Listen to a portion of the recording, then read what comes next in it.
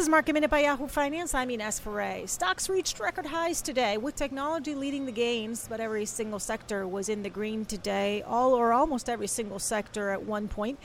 Morgan Stanley is the best performer on the S&P 500 after a big beat on the top and the bottom line for its latest quarter.